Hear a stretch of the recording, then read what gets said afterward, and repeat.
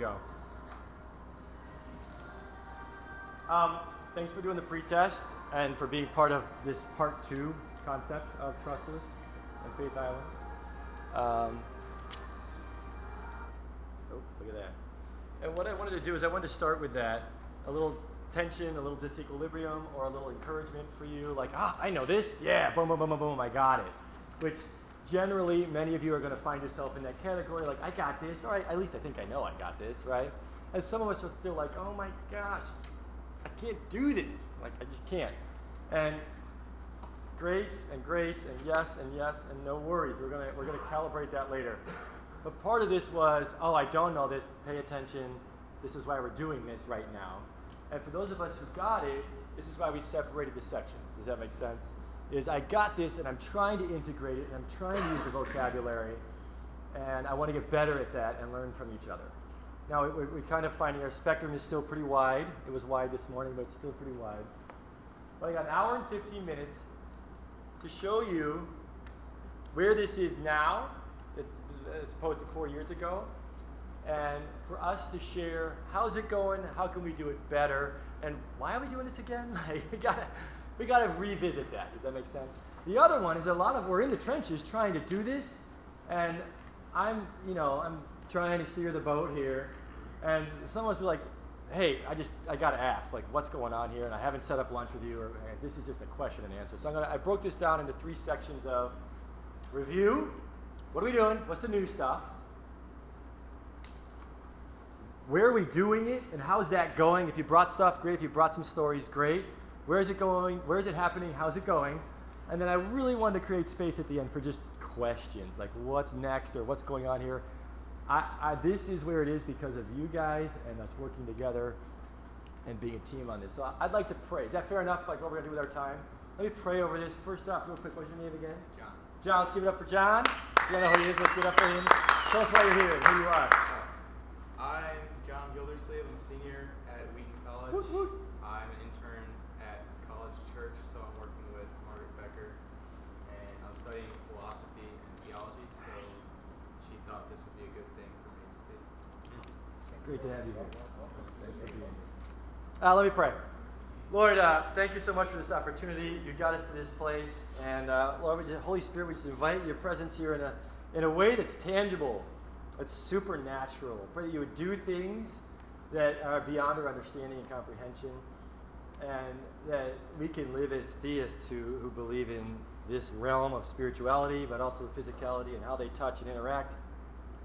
Pray that would happen, that there would be some whimsy, that you'd surprise us, that you would be the unexpected for us in the next hour. I ask for help. I can't do this without your help. I need your help. Thank you that Steve was able to initiate the day with living beyond ourselves. Thank you that you're in us and you can guide us. And Lord, this is about you. This is about seeking truth. And when we find truth, we find you.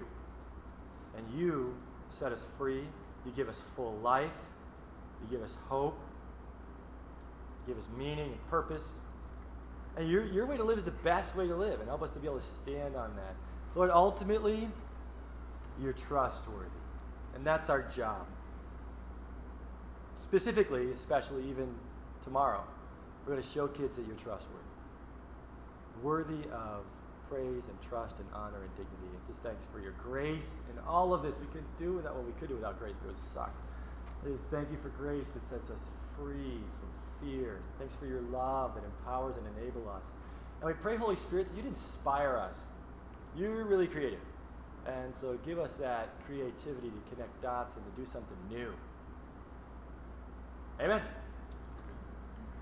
I want to give honor where honor is due in some respects. And so I feel compelled real quick. Like, this is where it's at 14 years later. And many reasons because of you. I spent 5 or 6 years trying to do this. Steve didn't fire me in the process as I'm working that out. And then I think 4 years ago I said, okay, here's what's going on in my room. Anybody want to help out? And a lot of you really, really did. And so I could literally go around and say, this person did this and this and this and this and this. Like I'm bowling, I got to throw it out there. I will never forget the meeting where you're like, why are you saying romanticism? Romanticism just doesn't work. I'm like, okay, I don't know. And he's like, how about dualism? I'm like, how about dualism? Yeah. And I would never go back. Like, it's so much better, right? Trish Main has edited this like 10 times. Thank you, Trish. And I think about Chris Brown, who, bless him, got me off my butt to make this get out of my room. And he's trying to help get it out of his school. Again, I would love to go around and just name names, and I could. Just thank you, you guys. I want to do that again, like more help. Like, I want this to go beyond my classroom, to go beyond me. It's bigger than me. I feel like it's been a gift that's helping people. I would love it to help more people if it can, but it's not there. It's still pretty heady. I want to get it more practical. I'm creative. I want it to be really, really creative. I need help with that stuff. There's probably still some edits that need to happen that just aren't clear. I'm an English guy, but really I'm a lit guy. So, all that, right? I just want to re-invite. Does that make sense? So if you're sitting here and you're like, I've done this and this is working better than what you did, I'm like, let me know. Help and continue to help. Go team. Okay. Thank you for that. So that's part of why we're here right now. That pretest, right, was designed to get those gears spinning. I showed the ER clip that I showed last time in the previous session, and it created that tension about this counselor was going around and everything works, but it really doesn't, and she's confused and stuck. And part of what I want to catch is this maybe a new, fresh vision. I was thinking of what video clip I could show, and there's a lot that I could. I've got Caddyshack that I thought about showing, or Matrix, or or Inception. I have those clips. I might get there. I actually really want to just trim it down so that we can have more dialogue and discussion. Basically, I need the video clips. I'll grab them when we can, but again. What I really want to do is focus on some of the differences of what was presented to you to where it is now, and I think more so just catch that big vision. Sound good? So kind of like buckle up. Give me 5 or 10 minutes just to say, here's where it is, and recap and remind us, and tell you what I'm really excited about that's new and fresh and hopefully healthier. Some of you have seen the handout. There's some different things in there, right, that we've added. First off, one of the biggest differences, Jack Burgess was here. He was sneaky about that. But I got a half an hour with him, and again, he changed my life in a half an hour. Thank you, Jack. Thanks, Jack. But he reminded me that it might be healthy he was the one who told me to put it all together. And he's like, maybe we should separate it back out. I'm like, what? And I realized that that's going to be really healthy. Faith Island and the trust lists are its own entity. And here's the key. I want it to be an objective tool. Right? Yes, I'm a Christian who created it, but it's not about Christianity. It's just about philosophy and truth. Does that make sense? It's like an iPhone, and anybody can use it for whatever they want to, whatever app. It is a tool. It's like a hammer. You can smash a skull or build a house. It's a tool. And I know people can use an objective tool like this philosophy thing for great evil. I do. But I'm really hoping and trusting that as a tool, they can use it for what? Like great good. Does that make sense? There's a risk in making it objective. I get it. But I want it to be objective. I think they're going to go that route. So help me. Like, good idea or bad idea? I'm liking it already. 2 weeks. This is really new. It's like 2 weeks later. So Faith Island and the trust lists. Everything's based off of trust. And there's 4 big, huge, basic trust lists on our planet. And everybody's got a trust list. And they're pulling from these 4 big philosophies. Does that make sense? The Christian trust list is the fullness of Christ. And I'm calling that the trust list. Like, that's the trust list. Does that make sense? And now you can see how this is kind of separated. First half of philosophy class is the philosophy. It's Faith Island. It's all based off of trust. And there's, these 2 big circles about material and spiritual, and then we get idealism, materialism, dualism, and theism, right? Those are 4 big philosophical trust lists. Everybody's in there somewhere trying to figure out their life. We've all got our own little individual trust list and all the isms and all, right? We good? And Chesterton says, well, the reason why that exists is we tore the soul of Christ into silly strips. We ripped up reality, right? And what we can find is that when we put those pieces back together, I believe using paradox, of course faith, of course love, but paradox lets us stitch this all back together. We get the fullness of Christ. We get the trust list, which is what we're buying into as the best way to live and the way to go. That's it in 2 or 3 sentences. Yeah? We tracking? That's like the big panoramic vision of what I'm doing. So we've got this tool that anybody can use to figure out their trust list. And over here, via Chesterton and Lewis and other people who have helped us realize that Jesus is the fullness of reality. He is the best way to live. He helps us understand what reality is. And so by going in that direction, not only will you be able to answer those 7 questions, you'll be able to do it in a way that is trustworthy. So trustworthy that it's better than all these other options, and that's why we're going with it, right?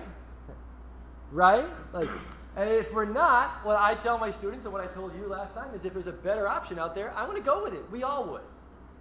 Because we're going to naturally go with what the best option is. So I don't have to be afraid of these other. I'm not afraid of friendly atheists coming tomorrow. He's an atheist because does he trust in the spiritual realm at all? Does he trust God? No. Since he doesn't trust God, he's not using that. Therefore, he has to come up with answers to all these big questions on his way. Thank you, Dawkins and Nietzsche and Hitchens and Harris and all them. They don't trust this stuff. They've created their own trust list, and they've got their own stories and all their own answers and all their own stuff, right? I don't have to be afraid of that because I've got my trust list, and I like it. It works really well for me. Honestly, I think it makes better sense than his. But he thinks his makes better sense than mine, and that's where we are, and that's Faith Island. We got it. Are we all on that field? Yes? Okay. So then don't necessarily need to revisit and review that huge grid, right? But in your handouts that I sent you, we can scroll briefly. Everything is based off of trust.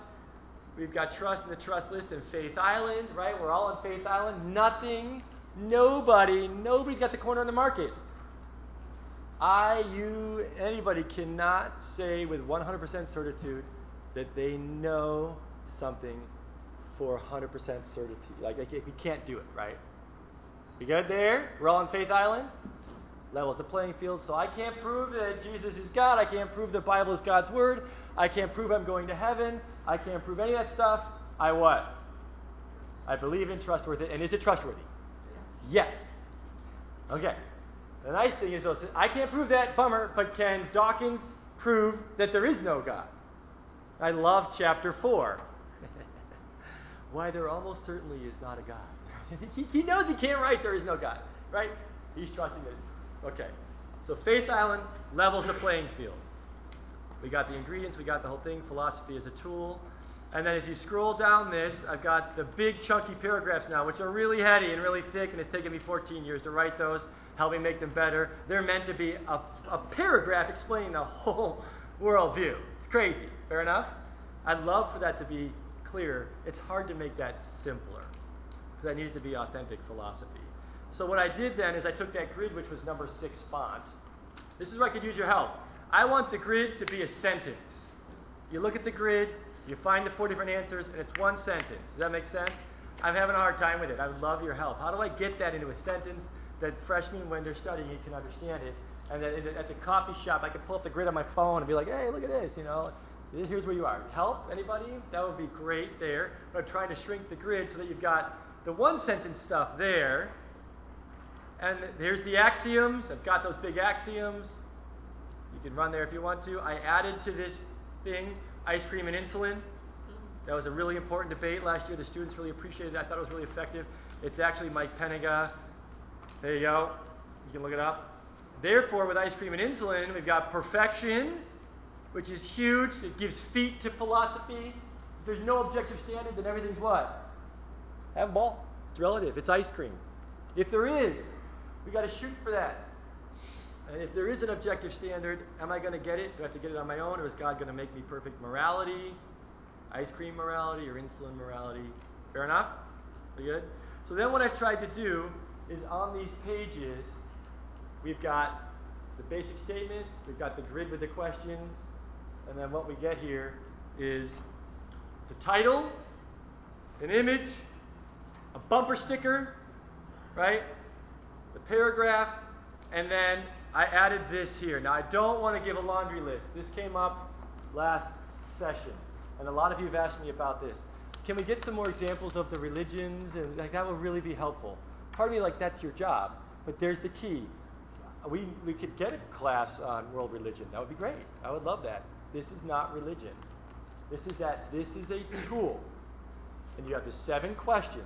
And you can go to Marxism and ask the questions. You can go to Buddhism and ask the questions. Then you'll find out where they land. Does that make sense? That's the objective tool. You can go to any ism, any religion, any of that kind of stuff. That's where it's going to get its feet. So I will give some pointers, Buddhism, much of Hinduism and Taoism, and a bunch of others. But I'm not going to explain that because that's religion class. Fair enough?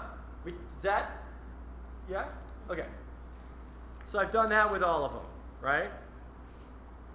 And then it scrolls through. I got some images, some pictures to create discussion. I need some help with atheism images. I picked Frankenstein because it's so clear. But I have a hunch that atheists don't really appreciate the monster connection, right? So I added the robots, whatever. Everybody loves R2-D2. But I would those images. I wanted 3 or 4 really good images that represent and create discussion. So feel free to help me with that. Feel free to create some for me if you want. All right. And then Yoda, he's awesome. Theism is right there. I added one here. You've got Judaism, Islam, Christianity, and tribal religions that worship a creator. They're what? Theistic. Are there tribal religions that worship nature? They're dualistic. Does that make sense? Yes? No? Okay, so that's what's really important in regard to that distinction. Free will, I put coexist on here. People have asked me about that, so I'll take a moment right now. This is a tagline to help us understand dualism and theism. And again, this is in the context of review, right? Just giving you a few things to consider. A very helpful way that I have found to help explain the difference between dualism and theism is this fact that I'm going to call a fact, that we have to deal with the fact of human beings. Are we biologically cause and effect chemical reactions? Yes. Theistically, I believe that I have a spirit. That's whose spirit? Matt Dominguez's spirit. Now, are there other spirits in the spiritual realm? That's why we have to test them. Does that make sense? So there's my biology. There's my mind. Love the Lord your God with all your heart, mind, soul. Right. So mind, spirit. Many of us in the room have asked who to come to live inside. The Holy Spirit. Am I the Holy Spirit? No. Is the Holy Spirit in me? Is my spirit in you? Is the Holy Spirit in you? Is that the same Spirit? 1 Corinthians 12 and 13. That's the whole point of 1 Corinthians 12. Is that body, mind, Matt Dominguez spirit, Holy Spirit. Margaret Becker's spirit, Holy Spirit. And that's the same what? Spirit? We tracking? Are we good? Ready? That's theism. There's also angels and demons and other spirits all over the place, right? Dualism. Biology, shell, Holy Spirit, Holy Spirit, Holy Spirit, Holy Spirit is in all of these little shells, animating those shells. But there's no what? Individual human spirit. Click? No? Because think about it. I've got my spirit, I've got the Holy Spirit, you got the Holy Spirit, you got the Holy Spirit. Jesus says, I hope that we're all one. Is the Holy Spirit in all of us? Is that God in all of us? We're okay. We're still in the Bible here. It's God in us. Yes? It's a mystery of the gospel. Christ in us. So it's the same God in all of us. Take out your individual spirit, and that's dualism. It's God in us, animating all of us. Yes? No? Yes. I don't know if that's helpful or not.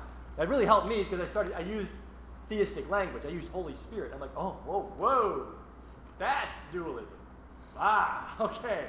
There's no individual me. I'm just a puppet animated by God, and God's in what? Everything animating the universe. Yeah, here we go. Ready? If you want to catch it. I did this last time. Then add this to it. I am the universe. I've got one spirit in me, and that's animating my body. Is this finger this finger? No. But they're what? They're connected. I'm not Margaret. We're two different independent things, but we're what? Connected by that one big universal body that has one spirit that's connecting everything and animating everything. I don't know if that's helpful or not, but 2 minutes on that distinction that I have found over the past 4 years. I get questions on, well, how do we explain dualism? We tried Yoda, we tried some other ones, those work. Good? I'm trying to just be quick. Last one here is the coexist concept on that point then. For materialism, there's no free will. I put coexist underneath theism because that's the point. Can we believe different things, respect free will, which God does to us? He made us in the image of God, imago Dei, and does God force you to love Him? Does He? No, He lets you choose if you're going to love Him or not. That's free will. He's asked us to respect that in other people on the planet. So if a Hindu wants to be a Hindu, they can. And I will lovingly respect that and invite them into the way that I think. Can we all live on this planet, coexist, and not kill each other while we try to figure this out? That's the actual origin of coexist. What did the dualists do with it? Of course they did what? They grabbed it. I mean, it's just like, the rainbow, and now where's that? Coexist is really healthy. It's maintaining dignity of a human being to have free will. Because if you take away their free will, they don't have choice. There's no love. Right? And so under theism, we have to have free will. And that means we have to have the opportunity to reject God, which is the foundation of this country. Let people pick. Just don't kill each other in the process. Yes? We good? Okay. So whenever I use fear or manipulation or coercion or guilt to get you to believe in Jesus, I am taking away your dignity. I am not being loving. I am being rude. And I'm falling over. I'm glad that had wheels. Right? But I'm not being loving. I'm not being rude. I'm taking away free will. God didn't do that to you. Let's not do it to each other. Fair enough? Okay. The last thing that I did on this is I talked about consequences. I think one of the healthiest focus of the tool is to show kids consequences of what they trust. Right? It was really powerful this morning because they're all like, but wait, that little counselor in the hospital should have said, Jesus is the way, come on, go, go, go, go, go. And I was like, wait a second. I don't have to force it down his throat. If he wants to be an atheist, can I help him be a really good atheist? Sure, actually, that's my job. If you want to be an atheist, I will help you be the best atheist you can be. Life is absurd, because if you chop God out, it has no meaning. You have no free will. You have no autonomy. When you die, it's done. How many people want to sign up for that? Sam Harris just finally published his book. I actually called him out. I don't think he'd listen to me. But we had to call him out. I was like, hey, Sam Harris, if you're going to be all angry and be a real atheist, then write a book on free will, because Hitchens ignored it, Dawkins ignored it. We've been ignoring it since Nietzsche and Sartre and Camus, who actually said we have no free will. So Sam Harris publishes his book on free will, and do we have free will? No. Well, that didn't sell as well. Right? Does that make sense? I'll help you be a great atheist. And what will you realize? Do you really want to be an atheist? I don't think so. I'll help you be a great idealist. And like we said before, if you want to be an idealist, then you need to become God. You need to make yourself perfect. How's that going to go? Actually, this is where Jesus is not being a jerk, right? He's not being a jerk. He's saying, I'm the only way to get there. Because if you're imperfect and you have to make yourself perfect, can you do it perfectly? No, the only way you can make yourself perfect is you'd have to be perfect to do it. And you're not, so you can't. So let me make you perfect and you're in, is what Jesus is saying. He's not being mean. But if you're an idealist, I'll help you be a really good one, then you got to make yourself perfect. Go. And that's why I think I mentioned that stat last time. My Aunt Sharon, missionary in Mongolia, 50% of the adults in the town she was in were alcoholics because they had what? They give it up. You can't do it. It's so hopeless and frustrating. It's awesome.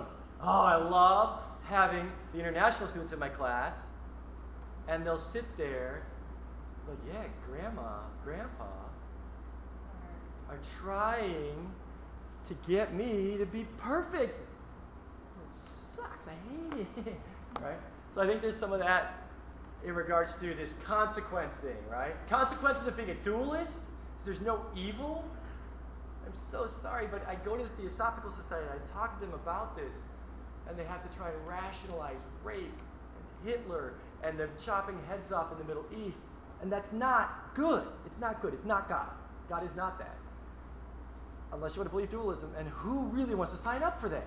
Look at the calisthenics. I mean, yeah, the contortionism that it takes. Fair enough? So that's the approach here. The approach is you're free. You're trusting what you're trusting. I'm trusting what I'm trusting. Let me help you see the consequences of what you're trusting. And when I show you those, what will you realize? Because you're smart and you're powerful, even though you're 6. What? They get it, right? Fair enough? Yeah. And how did, when you just talked about what you talked about with dualism, how do kids deal with God's sovereignty in that? Do you see what I'm asking there? Yeah, so then God must have a personality in order to be sovereign. And in dualism, what's the personality of God? Everybody has a little piece of that personality. Yeah. So what's the sovereignty of that God? Everything. I guess I was more asking, like, when you say that evil can't exist Yeah. in dualism, but some elements of theism Are in it. especially like maybe in the more Reformed tradition Yeah. of Christianity, would say that God controls everything. Yeah. How do those work together? How are those different? I think that's the beauty of it, right? The beauty of it is, that's why I mentioned paradox. Without paradox, we can't figure this out. We can't put the shredded Christ back together without paradox. Because is God in control and is he predestining everything? Yeah. If he's not, what kind of God do we have? Total chump, powerless God. Do we have free will? If not, we're puppets. We're dualists. Yeah. So they're both what? They're both true. And actually, how true? They have to be so true that God is in control of everything. And if I don't have free will, like, screw you, God, free will, then I'm a puppet of God. I'm dualist. So it's like, that's the grace and works one that I was stuck. I went, grace, grace, grace. Yeah, because I needed to. I was like, grace. And I'm like, oh, wait a second, we got to work our butts off. Like, we still have to work. Like, we can't abuse that. And then, oh, yeah, there's that verse that says, make your entire life a living sacrifice. How much work should we do? Seriously, every single breath should be work for God. Work our butts off, die daily. And ready? Water that down. Don't work hard for God. Water it down. What do we got? I can't say that. It's not Shakespeare class. Half cheek Christianity. But water down grace, which is what we've done. Water down grace and what? You get legalism, and it sucks, and we're stuck under the yoke of slavery. So they're both what? They're both true. So here's what I do with that scenario. The reason why dualism exists is we've tried to water down the paradox. Does that make sense? Yeah. Well, wait, I don't have, I have free will, but I prefer God to be in control of everything. Yeah. So maybe he is. Actually, that's all he is, and now there's no human. There's no humanity. Does that make sense? Yeah, absolutely. Thank you. Did that help? Yeah. Good. This is why we're here, right? This is why we're here. Keep going? Yeah. I'm almost done with summary stuff then. Almost done with summary, then we're going to open it up. Yeah, paradox is a seeming contradiction that makes sense with a higher plane of thinking. It's that whole, if I ever write a book, that's the one I would love to write, but I don't know how to do that. I guess it's crazy. How to get that in writing. Right, but that's the fun thing about the paradox concept is you just go through them and you start realizing, boom, boom, boom, boom. That's how we stitch this back, which was what I was going to end on, but we'll just go there right now. Yeah. This is because I'm slow. No. Can you explain what an axiom is? Yes, I can. You're not slow. That's a weird word. I have to use it because it's a philosophy word, right? Just explain it. It's a truth that you can't prove. Yes. It's just a truth you can't prove. So it's like your core belief. Let's add to that. It's a well-accepted truth that we can't Kinda prove. like, that's how math creates. That's why I teach that to students. Like, we accept that a point is a location. If you don't do that in geometry, you don't. You're not. Axiom. So the God is real. Otherwise, there's nothing. you can't go deeper than an axiom. It's rock bottom. It's scraping the bottom of the barrel. My students, it's so fun when I do this in class because they're all like, why? Doing this for 45 minutes of my life. But if we don't go there, you can't build off of anything. You have to build off of something. So, for example, law of non-contradictions is an axiom. It can't be true and false at the same time. Well, yeah, okay. Actually, if you're a dualist, can it? Sure, because God is true and false at the same time. Oh my gosh. All right, because you're looking at reality. Anyways, I'm going too far. That's my ADD. Love that stallion. All right. So, interview a friend or a neighbor. This is the tool then. The tool is go interview someone. Go talk with someone and find out what their trust list is. And then ultimately, what do we get to do as students? Hey, what you're trusting How's that going for you? You believe that you're ugly, and that God is a jerk, and that you could lose your salvation, and you also believe, right, you're trusting that you're still a sinner even though God saved you. How's that going? By the way, for those of you who have been there, how did that go? Right, 8 years of therapy, clinical depression, suicidal. It sucks. But I was there because I trusted those things as true. So what do we get to do as students? You're trusting that. What are the consequences of trusting that? Yeah, your life right now. And this is suicidal thought in a sentence.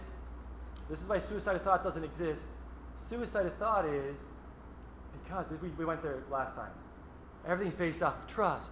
And my access to it is, I have to trust my access to it, and it's nothing, I can't really get there with knowing anything. Oh my gosh. So if everything's based off of trust, and nothing's really trustworthy, or my access to the objective stuff is untrustworthy, then I shouldn't what? Trust anything. Right? That's suicidal thought, that's pure agnosticism. How did you get there? I can't trust anything. How did you get there? You had to trust what? That thought. How did you get to the Shakespeare's in my brain. I don't know if I'm recording it. How did you get to this crappy life that you're in? Right? By trusting all these things that are lies or half-truths or have crappy consequences. Now the words, if you only saw my brain right now. Right? I got there by trusting those things. I got to the suicidal thought because I trusted that I can't trust anything. Well, what can you start doing? Since you trusted that thought, do what? Trust a different thought. Trust that God is good. Trust that you're beautiful. Trust that you're adored and beloved. Trust that grace actually works, and you will start doing what? Going in this direction. That's the tool. So you use the tool to find out what people trust, help them see the consequences of it, and then what do? If you invite, if you'd like to live differently, I got this really sweet history curriculum that shows you that this is trustworthy. I got this awesome Bible curriculum that shows how biology is accurate and awesome. And by adding in the supernatural to this equation, look what happens now. All right, fair enough? Okay. So, here's the ending then. I'll wrap it up, and then I'm done. My half hour of intro. So ready? So that's the philosophy, that's the tool. What's the theology now? This is our classroom. This is your job. This is what you guys are doing in all your different classes in psychology. And I just keep going and name them all. Is we're showing that Christ is trustworthy in this field, and in art, and in all these different things, and in dance. And the way that I do what I do is through this perspective, through a Christian theistic perspective, because Christ is the fullness of reality, it's the best way to live, and it's really what? Trustworthy. Because will they shift their trust if it's not trustworthy? No. Got it? Very good? That's it. Can I give you my quick takeaway and example for tomorrow? All right. If you get to know Friendly Atheist, you'll realize that one of the reasons why he's not an atheist, why he's not a theist, is because he does not see any evidence of the supernatural. If you walked into most churches, like Nietzsche several hundred years ago, we could exclaim that God is dead and has remained dead, because are we seeing trustworthy evidence of supernatural involvement in the physical material realm? Well, by our definitions, yeah, if someone's more loving, if someone's more kind, and someone's saved and they believe something different. Yes. But what about Paul and Peter? Did they have stuff? Come on, did they have stuff? Yes. Yeah, guy's got a broken leg. God's going to touch you. He does, and okay. Now, if that happened in my classroom tomorrow, what would Hemet have to deal with? The supernatural invading the natural through biology, chemistry, and physics. But I don't know, if I started lifting off the ground and levitating with no strings attached, he'd have to deal with that tomorrow. And most of our culture would call it demonic, whatever. I mean, it happened in the Bible. People got airlifted all the time, right? Like, not all the time, but several times in the Bible. Like, if that happened tomorrow and I'm floating around the classroom, what will he have to deal with in my classroom tomorrow? The supernatural. Like, is that naturally, physically possible? He'll call Dawkins. Hey, Dawkins, we got a problem here. How does that work genetically and physically and biologically? And we're going to call the physicists and the chemists and make that fit into what? The physical. And will they? Yeah, they'll say that they were hallucinating, it was drugs, it didn't really happen. Well, they got all the answers.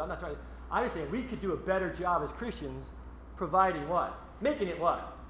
Really hard. Like, oh my gosh, how do you do that? Oh my gosh, that's the testimony, that's the stuff. And that's my example of this trustless thing. So many atheists and so many Christians are frustrated because we're becoming so materialistic, because we're forgetting that we believe we're theists, the natural and the supernatural, and they're involved and they're connected daily. I think that's why it was so explosive back in the day, right? Now, does that get abused? Yeah. Did they believe Jesus' miracles? For crying out loud. What did they do with the guy? They killed him. They didn't believe him. That's right in front of him. You can't get more evidence than Jesus, like, hey, Lazarus, come back. What would they would have done? Oh, it was a coma for 3 days. Like, whatever. Like, they killed him. I'm not saying that that's going to solve it all. I'm just saying it makes it really hard. It makes it so hard that they want to kill him and shut him up. Tracking? By the way, who are the ones that killed him? The Christians, like the religious people. They weren't Christians. I know. Jesus wasn't even a Christian. I get it. But, like, those who believed in Yahweh killed the man who was giving evidence of the spiritual and the supernatural. I'm not saying it's going to solve it. I just want to make it really hard for them. And we haven't done a really good job at that. Maybe you have, bless you. I have not done a very good job. I'm working on it. It's been a long road. Yeah. So when are you going to do this? I'm praying ahead of time to something soon. That's what happens. It'll be really, really fun and it'll be really cool, right? And guess what I'm going to start doing with my life? Building a loving, safe, courageous, bold environment where I just start asking him to do more. Can I control God? And are there, now I want to be really careful, are there denominations that have created abusive theology around this, where we blame the victim, where we use the Holy Spirit as like a gun, and like, I'm going to do that. I'm commanding the king what to do. Do those denominations exist? Yes, but ready? This is the beauty of it.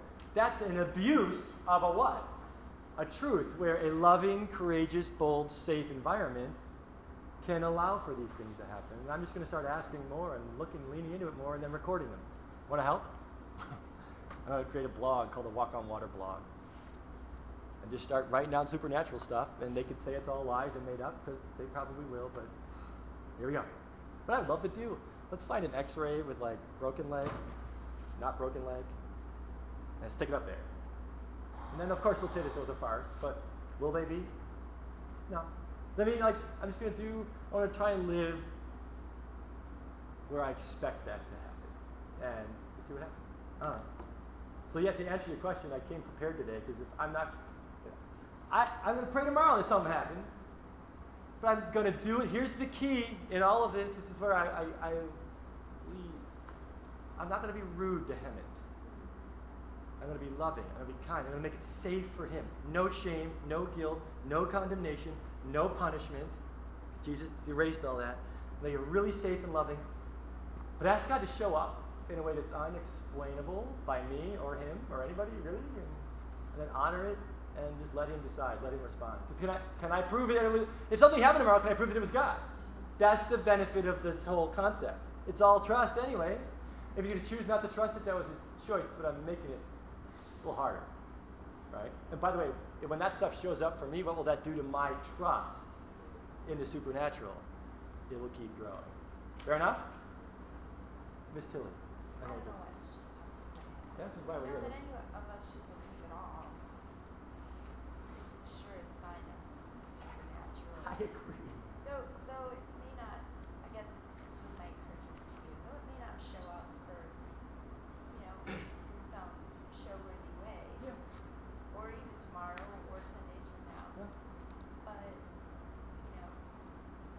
salvation itself, the belief and the ability to believe and to accept the paradox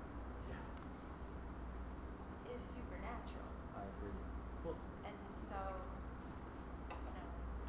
that's just my encouragement. thank you. Can I lean into that? I want to go so far as to say that when I have my little Walk on Water Club or whatever it is, I'm going to bring Mandy, who's not healed and dying. Oh, man. What's the supernatural? for her who's not getting healed by a loving, kind Father who could heal her like that, what's the supernatural? She's not what? Bitter. She still loves God. I would love for the whole, wow, Mandy's all bitter. That'd be really fun. I don't need that. She doesn't need that because guess what? We got to walk. Mandy is walking on water right now. I don't know. I hope that I could do it. The only way that I could be where she is right now is through supernatural sustenance. She is walking on water. She is doing something that humans can't do, which is praise and worship God while your body falls apart. And you're 30. Right? That's supernatural. Now, will Hemmett see that tomorrow? Now, he'll call it psychology. He'll call it wishful thinking. He'll call it delusionary. He'll call it whatever he wants. He might honor her because he's the friendly atheist and say she's a real trooper. I'll be like, dude, that's not possible without the supernatural. But I'm trusting that. Yes? Thank you for the encouragement. I think that's the thing is we haven't created enough space for what is supernatural, which is, a lot of people who are experiencing miracles, even resurrections of the dead, all that stuff over the planet, that's all in, trying to test those spirits. Heidi Baker, who's on the front lines, says her favorite miracle is a transformed life. Because who's the only one that can transform a life? Try it. Try using control. Try using just psychology. Try using fear. Try using manipulation. And you can transform behavior, but you can't touch what? Someone's heart. You can't. And so when she watches someone's heart change, she's like, favorite miracle. And she's been, connecting with healing deaf people, like 500 deaf people. Her favorite miracle is someone who hated God and now loves Him. And quite frankly, it's probably my favorite one too. When I watch a student change. Are we still tracking? Are we okay with this discussion right now? Keep going, because I want to make sure we hit some stuff that's applied, and then we'll take one or two more, and then I want to kind of blow it up for discussion on some other questions. Yeah. So on that line of changed hearts, how many students do you have? I mean, I teach beginning Spanish, so I Yeah. really don't get this kind of Well, thing. I'm on the front lines, right? That's my job. Which is exciting to me, and I'm so glad you're doing this, even though, again, So my question is, how many students do you have being that it's a Christian school, and they come in feeling like, I know my trust list, Yeah. and you start getting in these conversations, and they realize that their trust list is way off. Yeah. It's like their trust list has nothing to do with trusting in the fullness of Christ. Yeah. Like, does that happen all the time? That's why the course exists. That was me. I went here.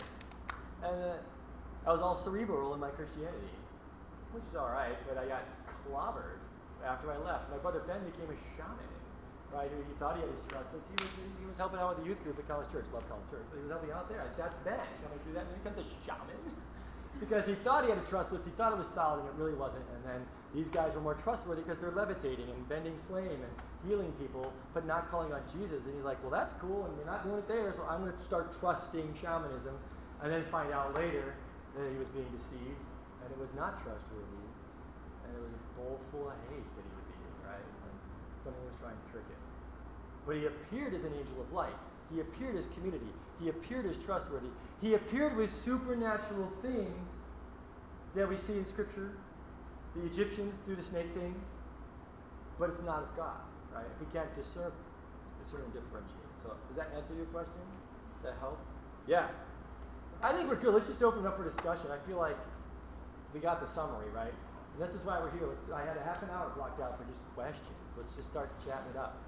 Also, trust is not a logical thing that you just decide or understand an idea and accomplish. So I think to add what Kim's saying, more than just our students, if I go through this trust list, mine changes daily. Like at my worst moments when I'm tired, that changes. One of the things I hope for our students to see is that trust is not something to be accomplished, or it's not something you can just simply understand and then accomplish, but it is a practice. It's a lifestyle. And I think some of what is off-putting to non-Christians about some Christians is the idea of well, I understand it, so therefore I'm good. I got it. Whereas trust is complicated, and sometimes it's people outside of Christianity that see that more easily. I agree. People inside, and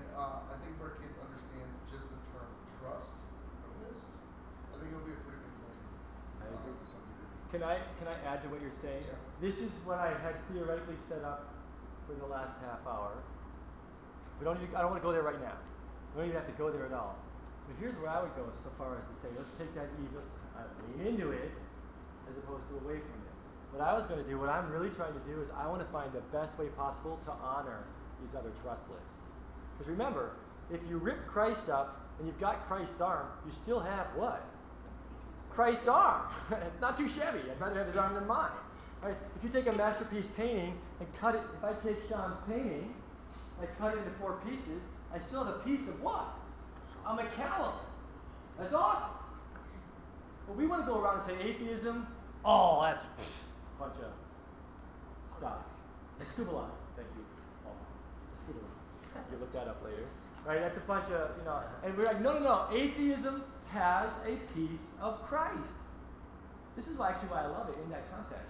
Existentialism really helps us out. If I'm doubting right now, but I was baptized when I was 12, I believed when?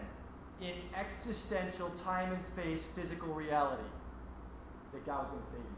Really? Yep. I'm doubting now, but did that happen? Yep. Thank you, atheism, for existentialism. Like, physical reality helps me on that, because sealed for the day of redemption. That's done. And I could be all over the map now. My brother can become a shaman, and I'll see him in heaven, because he believed. Amen.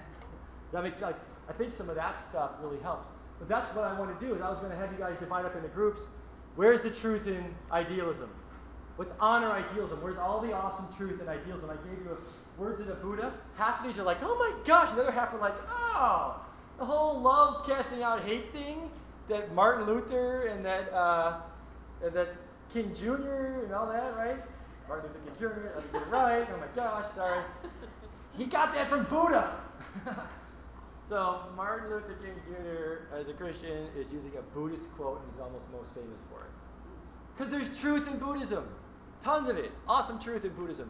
There's amazing truth in existentialism and atheism, and quite frankly, Solomon wrote the first atheism book. It's in our Bible. We don't have to fight it. There's truth there. I was going to have us get together in little clumps and be like, okay, dualism. How can we love the dualists? Where's all the truth in dualism? And how can we connect those dots so we can honor the dualists at the Theo Fest that happened 2 weeks ago? And I went there, and I could have come in and judged them and condemned them, and I walked around Theosophical Society where they had their little tents on, like they believe in the spiritual realm. They believe in prophecy. They're trying to do prophecy. They're just doing it in the wrong way. They believe all this great stuff, and I'm not even doing it in my own church, for crying out loud, right? I can honor them for the truth that they understand about the unity of Christ. Fair enough? Like, that's what I want to get. Like, that would be a great approach to take that even further. Is how do we honor? I really want to honor, which makes it really inviting. But then we're not, it's us versus them. So in your class, we can say, look what these guys teach us. And they're not even from where we are. That's really cool. And then we can invite, we can connect, we can learn, we can grow. And a lot of them believe stuff better than we do. Can I do a minute on it? This is brand new, literally 2 weeks ago on this. This is where I want to go with it. I need your help. What I want to do is say, idealists really get God the Father. They understand the spirituality of God the Father. They believe that that spiritual realm is really real. It's objective. It's perfect. And we have to attain perfection. That's all idealism. They got that truth. They're just missing what? Jesus, the physical side of it, right? And that theistic independent side of it. But they have that Father God stuff. Who do the materialists really get? And I bet Hennett would understand him and be fine with Jesus, right? Real person, really smart, really wise, really awesome. Said some weird stuff about being God. That cost him his life. Bummer, shouldn't have said that. But most materialists will not have a problem with Jesus, the person, because he was a physical person, walking around saying really wise things, like golden rule. If you go to Hemet's church, he's got an atheist church in the North Shore, they quote the golden rule for their kids in their Sunday school class. They do church just without God. But they quote Jesus there. He's probably fine with Jesus. Does that make sense? How about dualists? What do they got? They totally got it figured out. Holy Spirit. They're rocking it. Way better than many of us in a lot of respects. They got it. They're leaning into it. They're trying to do tarot cards and prophecy and healings and unity and save the steward of creation. They get that. And then the last one that's been hard for me to figure out is, what about theism then? How can we honor theism? And I realized it. Maybe I'm wrong. Help me out with this one. So we got idealism, Father God. Materialism, Jesus. Dualism, Holy Spirit. See how we got the fullness of Christ here? And guess what we have in theism? We have this religious, relational attempt to try and connect all those dots. So we have this religious approach to Christ, which he did not abolish that in some respects. He just said that's a means to an end. So under theism, if we stop at religion, we become religious. When the fullness of Christ is not a Jesus, he didn't start a religion. He actually stopped one. The fullness of Christ, you're missing out on theism if you stop at religion, because it's really about a what? Relationship with an individual being for intimacy and love and freedom. Yeah?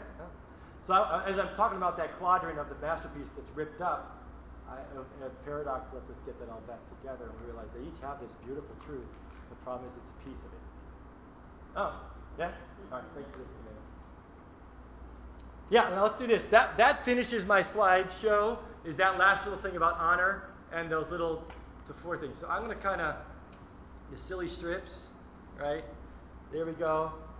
Let's open it up. How about for 7, 8, 10 minutes? What questions do you have as you've been trying to teach, process, get this into your classroom, or just in general from what I've been talking about for 3 or 4 years, and many of you have been sitting on this. How can I help? Yeah. As a movie guy. Movie guy, yeah. The trust image. Yeah.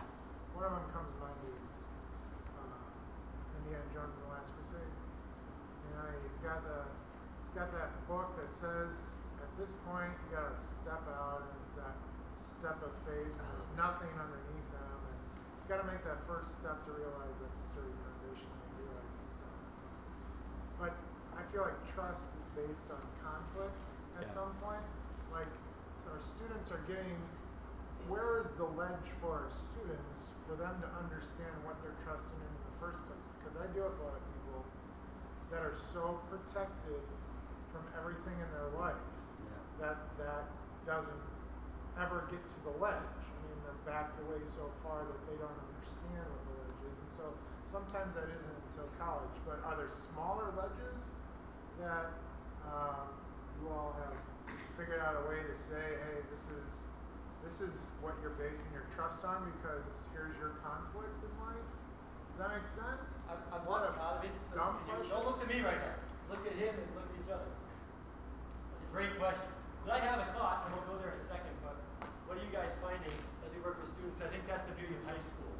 Right? In high school, we're looking at the little ledges, hopefully. Thoughts?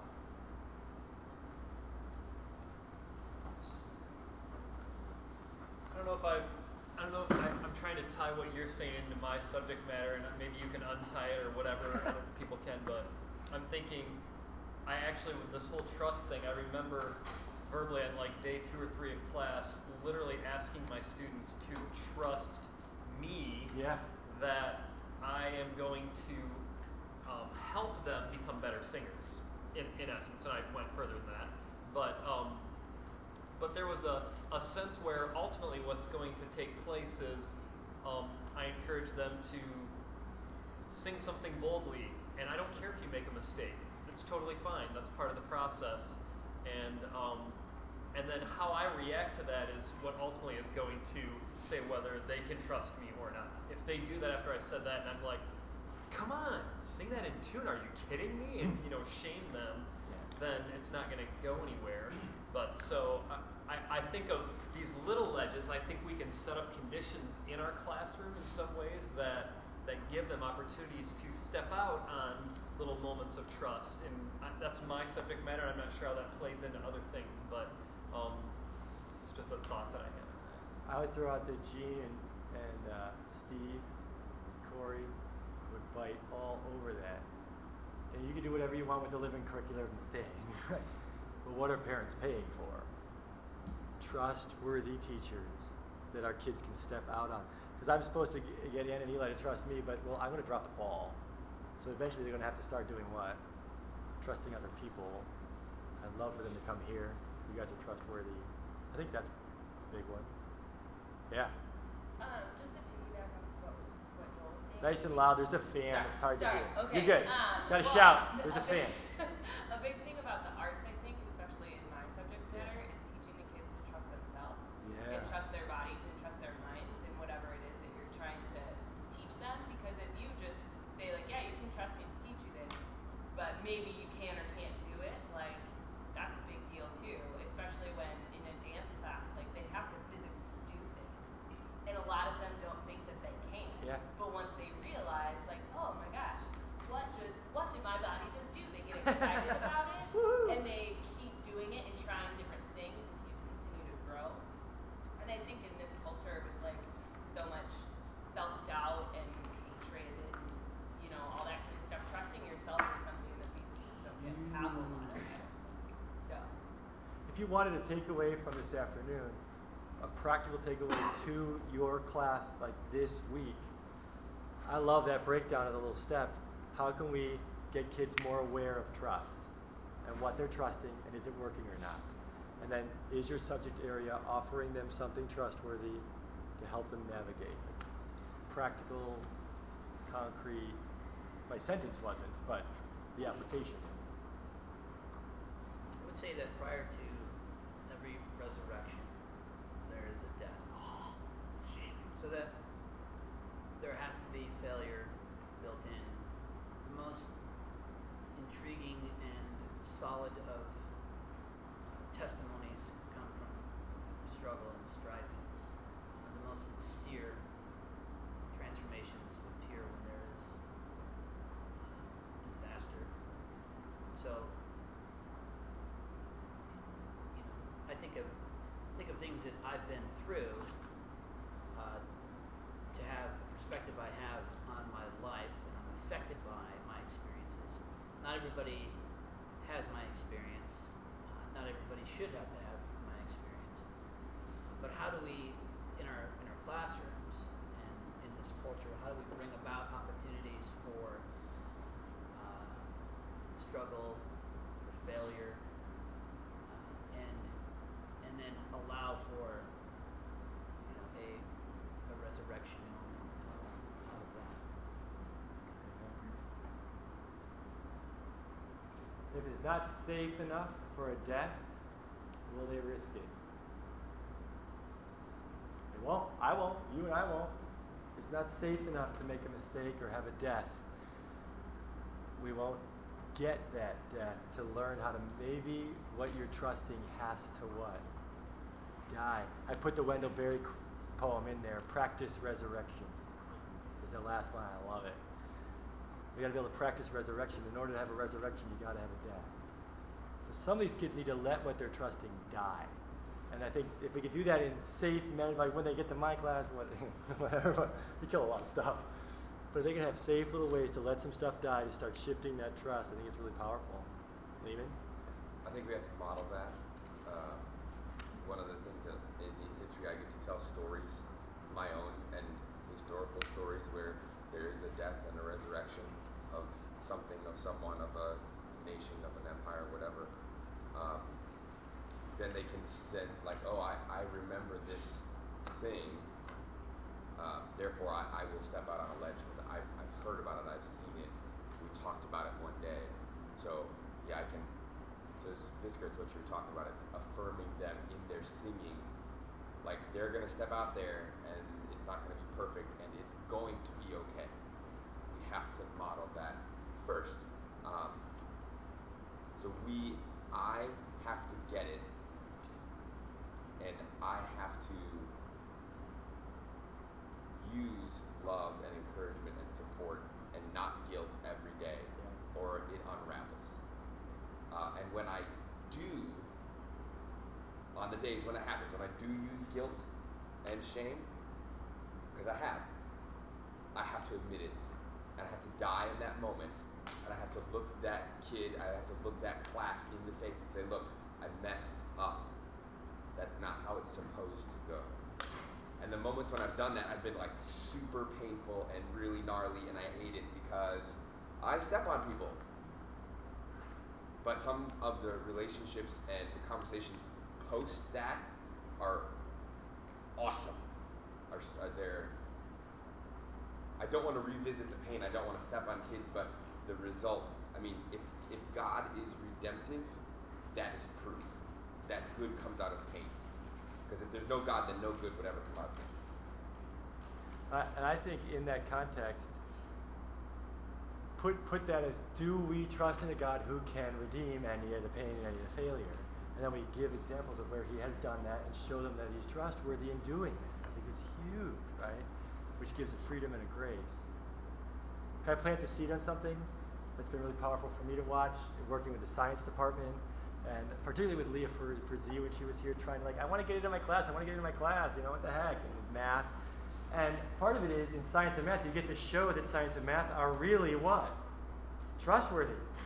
They're awesome. That might be your sentence that integrates this. I'm going to show you something that's really trustworthy to help you navigate life. But if you don't add in that, but when you encounter things that aren't mathematical in this world, or when something in the law of physics is broken right in front of you, what are you going to trust in that moment? And what does Dawkins have to trust? That he hasn't figured it out yet, and he will be able to scientifically, versus our math and science teachers here who know to integrate supernaturality. Can I say that? I don't know, is that a word? It is now. Shakespeare, right? But integrate the supernatural into this cause and effect system that we're in. If I can't say that in a sentence to a kid, I can't help them understand how to explain that when it happens. Otherwise, they're going to be stuck in math, trying to figure out all the mathematical equations, or stuck in biology or chemistry, which is observed and powerful and structured and trustworthy. When a virgin gives birth,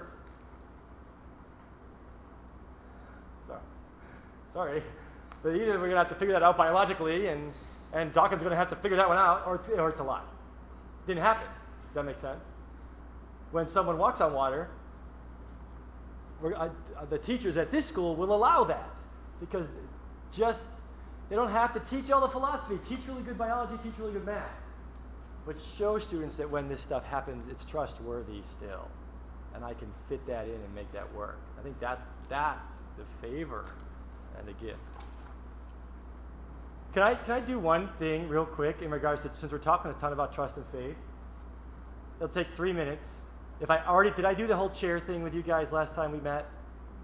This will be fun, because I think this will help us real quick in the trust. Everybody stand up in front of a chair or something to sit on. Just if you just pause and indulge, just play along for a second. This is what we often don't understand about faith. This is what makes it really, really complex as we look at faith. And I'll tell you, talk about shifting trust. Right? Faith without works is what? Come on. Dead. Faith without works is dead. Right? So we say, if we don't see your works, then you have no faith, etc., etc., etc. And I have this big, huge tagline: you will live what you believe. Right? Because if you say you believe you give to the poor and you never do you believe you should give to the poor? Come on. You don't believe it. You can say it all you want. If you're not doing it, you don't really believe it. Right? If I say that I believe we should love and be kind, that I'm not that, then I don't believe it. I can say it all I want. We good? Are we on that? So ready? Who here believes, you got to be in front of a chair.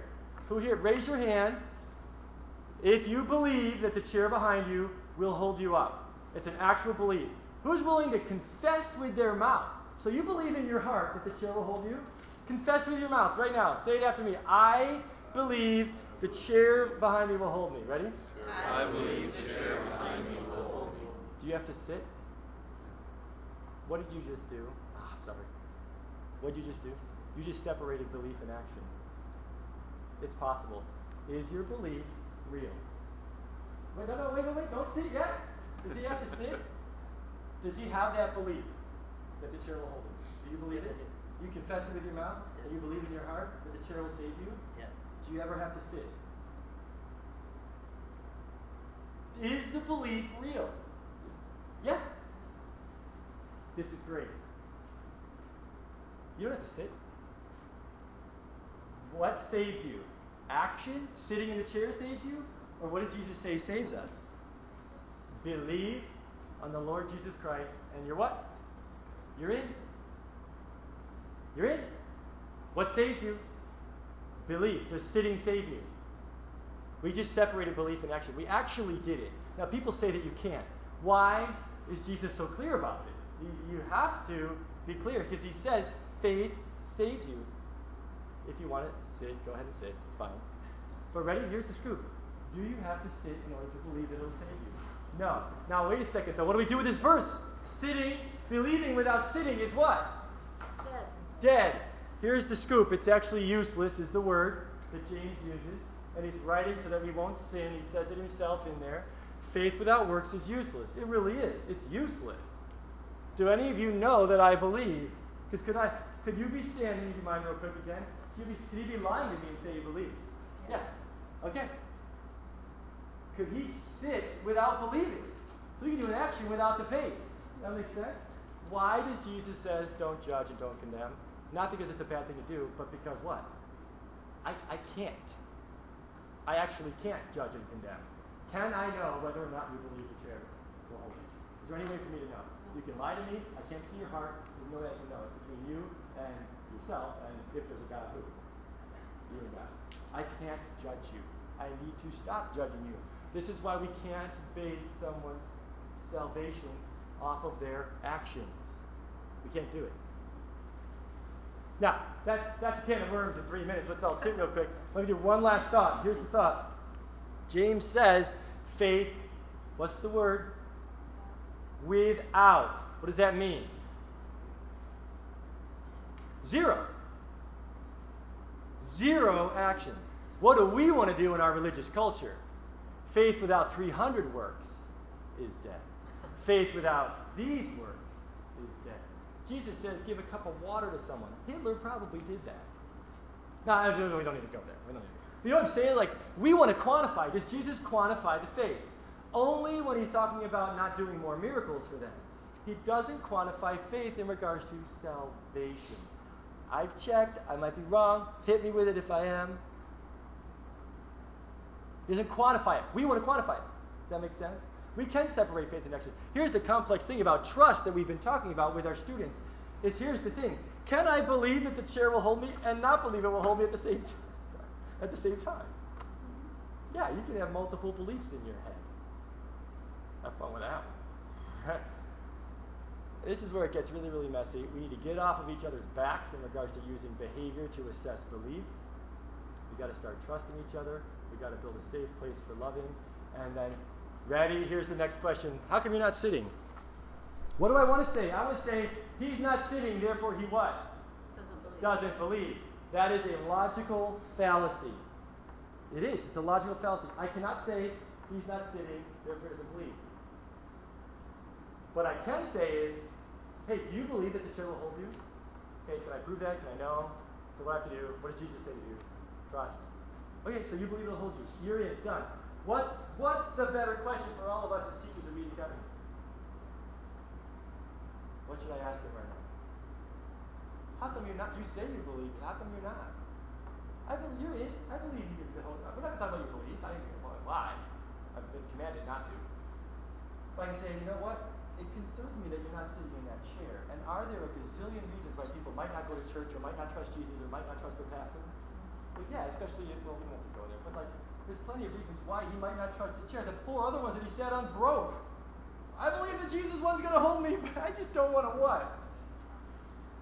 I should have done that. That's all right. It's completely comfortable. So how about this? How about this? Hey, watch this. Ready? I want to show you something. I know you're not sitting. Can you step aside real quick? Watch this. Check this out. Ready? Okay. Hey. These are those little things. Watch this. Ready? Okay. And every time one of us does that, you're walking on water. Okay, so ready? Want to give it a shot? Sure. You do? Yeah. Hold your hand. Okay. What I just did is I helped him trust the chair. Does that make sense?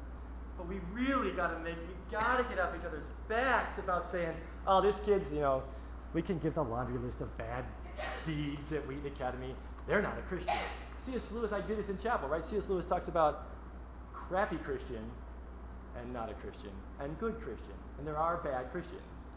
Doesn't mean they're not Christians. Right? Like, they just suck at it. Did I say that? You just, whatever. I can help you edit that. Hey, thank you. Whatever. At least you don't have to edit the other ones. Oh my God. Is that worth 5 minutes of your life right there? I think it's important. Now, hands shot up. Let's process that if we want to. It's complex. Keep in mind, what did we talk about earlier? What's the only way to hold that together? What's the glue there? Paradox. We should be sitting. Come on, we got to sit. Is Jesus trustworthy? Yes. So sit. Got to say that carefully. Sit. Right? Trust. But do you have to sit? Do any of our kids have to give us a laundry list of evidence that they're Christians and they're saved? No. Stop asking them for it. Stop making them do it. Stop shaming them when they don't. Right? However, so that's grace. You're in. You believe. You're in. How come you don't trust Jesus very much? How come you don't like him?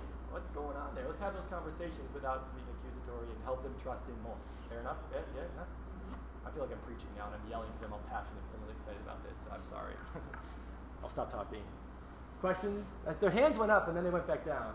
Did you have one before? Yeah?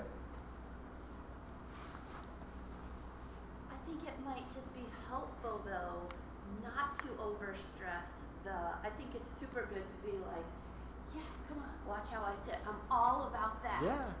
But I don't know about stressing I think it just might go beyond Scripture to say, to build up in them, the standing person, yes, you do believe. Yes, you do. What's the better way to do that? Right? Yeah, I agree. Everybody hear that? I agree?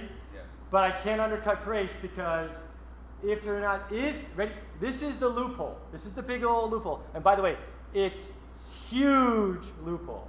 So I teach this in my class. I'm very careful in that moment. Do you mind if we were using this example? Do you really believe the chair is going to save you? Yeah. Okay. Like, really? Totally. Okay, just what that is. What this is to me is, do you really believe that Jesus was a human being who walked the planet, who was God, who did miraculous signs and wonders, died on an actual physical cross, and came back to life 3 days later, and gave his Holy Spirit to the people? Do you really believe in that Jesus? Mm-hmm. Not like what Lewis says, which is some intellectual assent. Mm-hmm. Not like this believing in a story, not believing in a religious system, not believing in all the facts about Christianity, but believing in who? The man, Jesus Christ, really, really real. I can't go beyond that, and that's grace. But I got to stress that. Right? If they say yes, I got to trust it. Right? Yes. But, however, if we stay there, what will happen? We're going to abuse it way too much, do we?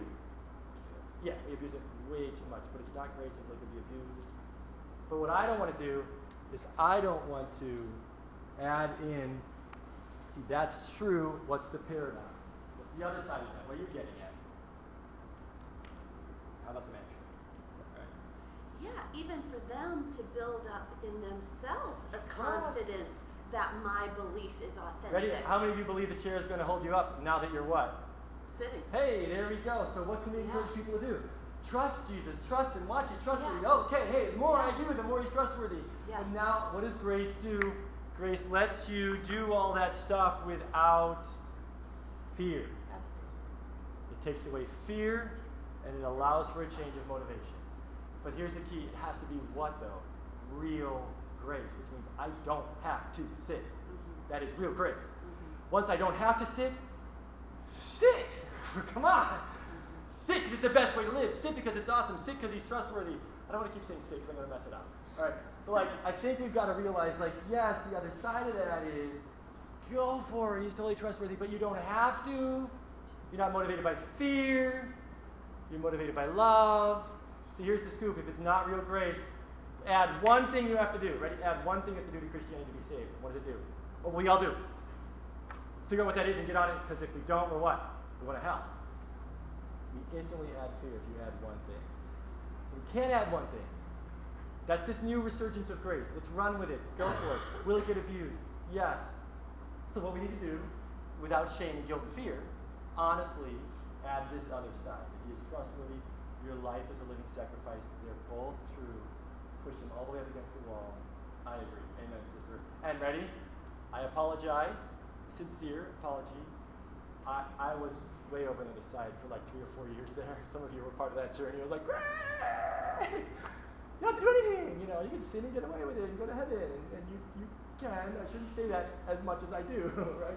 You know, but I want them to really understand grace. And I was all fired up about it. And now what do I balance it way more with now? Way more with this balance of like, you don't want to miss out, and you don't want to screw that up, and you don't want to abuse grace. And sin brings death, and more death, and more death. And not sitting creates doubt. Da, da, da, da, da. Yeah. Thank you. Is that helpful? Like, yeah. Other thoughts? Yeah. I would love to know if there's a philosophical way to incorporate this, but I feel like what Margaret's talking about is the action piece of it is abiding. Yes. Word Amen. that I love, and then there's fruit. So Yes. it's not just I see a response that it is trustworthy. I also see fruit from my action being brought forth, and that is like even more. Personally, it's even more encouraging than just, it worked. It's, it worked and it was a blessing and other people were blessed by it. And then there's like, it's tangible on so many levels. I don't know if there's a philosophical way to go with that, but I'd love to know if there is. Well, think about the verse that starts coming to mind, too. Because in James, he says, can such faith save you? Well, ironically, it was a rhetorical question. So, yeah, it can. But the other side of that is all these other laundry lists where Jesus is like, he's pissed at the guy who doesn't, produce fruit with the coins.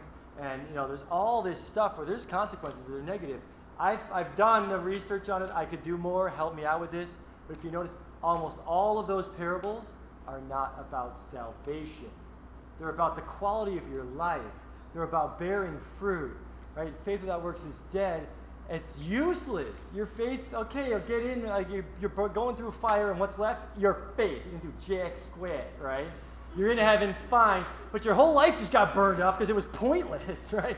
You're like, thank you, Holy Spirit, for getting me in, and I feel a little naked right now because I didn't do anything. Does that make sense? I think we help people realize that Jesus is the best way to live, and that fruit is awesome. You get to give fruit away, you get to bear fruit, you get a meaningful life. But that's all being motivated now, not by fear, but about not missing out on an awesome life, right? Because whatever is not connected to the fruit and the vine gets burned up. It's done. It's pointless and useless. Thank you, materialism. And idealism, really. It's all shadow and garbage. You talked about that idea of sort of kingdom living now. Yeah. Like we don't make a profession of faith because we want to go to heaven later on. Like we want to go there now. Yeah. So right. We live as such. Now, we're done in 3 minutes. I use the last 3 to give a thought. I put the poems out there because I wanted just to give a little example of where you see this in literature and writing and poetry. I also gave you words of the Buddha. We were going to potentially break into groups and look at the honoring the truth in these poems. Does that make sense? And Keats, when I have fears that I might cease to be. Oh my gosh, it's so freaky. Or Nietzsche, God is dead. Yeah, when we don't live like there's a living God, who are the madmen that are killing God? We are. If we are the body and we're dead, then God did a dead body. So that we can honor these truths. We were going to do that.